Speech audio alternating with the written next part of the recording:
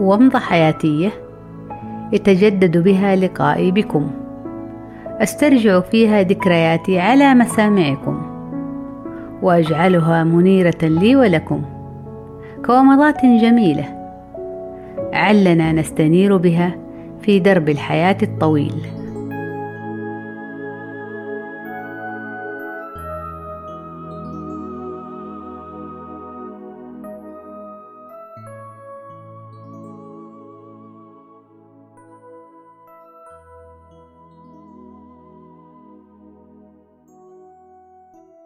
منذ أيامي الأولى في حياتي الزوجية لا أعرف لماذا استعنت بإحدى العاملات، ويبدو ذلك بغرض المساعدة في مهام المنزل، رغم أنه لم يكن لدي حينها طفل صغير يحتاج مني العناية والاهتمام.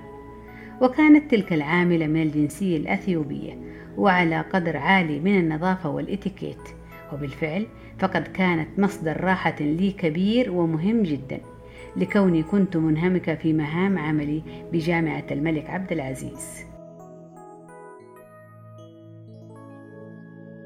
ولكن دوام الحال من المحال، فلم يستمر وجودها معي حين تركت العمل وأنا في أمس الحاجة لها، خاصة بعد أن رزقني الله بطفلي الأول.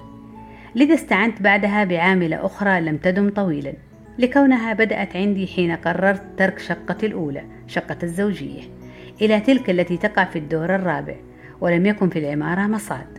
وحينما شاهدت ذلك والعناء الذي كان ينتظرها من ترتيب جديد وتعب وعمل غير مفيد، قررت ترك العمل دون رجعة. أكملت ترتيب شقتنا والاهتمام بطفلنا لوحدي، مع استمرار ذهابي بالطبع إلى عملي بالجامعة. وخلال ذلك تم عمل كل الإجراءات لاستقدام عاملة منزلية من إندونيسيا، وأيضا خلال انتظارنا لوصولها انتقلنا إلى شقة جديدة كانت كسكن مقدم من الجامعة، وكانت شقة واسعة جدا ومريحة كذلك. وعاشت معي تلك العاملة أحلى 2 من عمري، نظافة وترتيب وطبخ وإتقان، وكل ما أريد أجده جاهزا في ثوان. مرت تلك 2 سريعا، وقرب نهايتها انتقلنا إلى سكن أعضاء هيئة التدريس بالجامعة، وكنت حينها لازلت على درجة محاضر. ورفضت تلك العاملة المتميزة أن تمدد فترة إقامتها أبدا، وقد سافرت بمجرد أن انتهت مدتها، وأنا كنت جدا حزينة لسفرها، وذلك لروعة تعاملها وعملها وأدبها وإسلامها ولطافتها. وطمأنتني أنها ستعود لي إذا وافق لها زوجها بالعودة، لكنها للأسف لم تعد. تتابع علي العاملات في تلك الشقة بذلك السكن الجامعي، منهن العاديات جدا ومنهن الرائعات بحق. وأذكر من العاديات تلك التي كان كل همها المطبخ وما تعد من أطباق، دون أي اهتمام واضح بنظافة المنزل. حقيقي لقد أزعجتني دون أن يحدث لها تحسن في أداء عملها، لذا قبل أن تنتهي مدة إقامتها رحلتها إلى عائلتها في بلدها الذي قدمت منه، وأبدلني الله بأخرى من جنسية مختلفة، وقد كانت بالفعل مختلفة.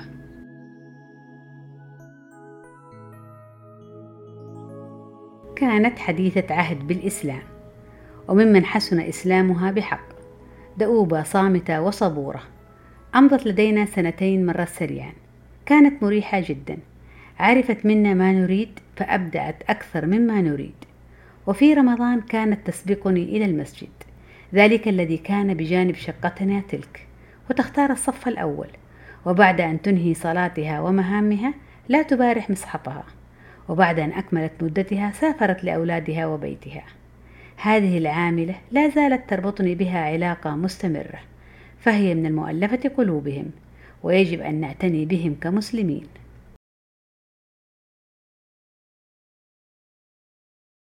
بعدها لم أجد عاملة متميزة كتلك التي كانت عندي، وكانت محور مقارنة مهم لكل من يأتي بعدها، حتى أني سافرت بنفسي لكي أحضر العاملة معي، ورتبت كل شيء في بلدها، وبالفعل تم لي ما أريد. حقيقة لم تكن سيئة، مبدعة في المطبخ كثيرا، وفي الترتيب والتنظيف لا بأس بها، ثم بعد مدة طلبت إحضار زوجها كسائق، وقد لبينا طلبها ذاك، وليتنا لم نفعل، لأن وجوده أجبرنا على الاستغناء عنهم جميعا.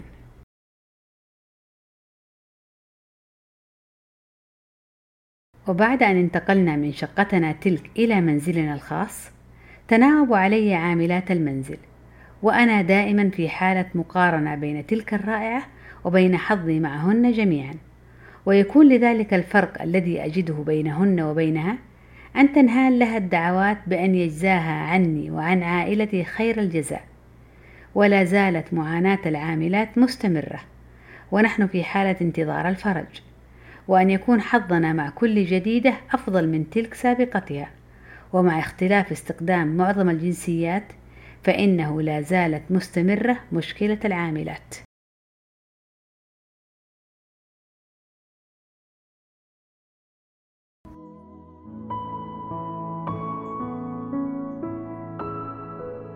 كانت ومضة عابرة في فترة غابرة، وفي مخيلتي حافرة أجمل صورة وألطف ذكرى، على أمل اللقاء القادم للاستنارة بومضة جديدة. دمتم بخير.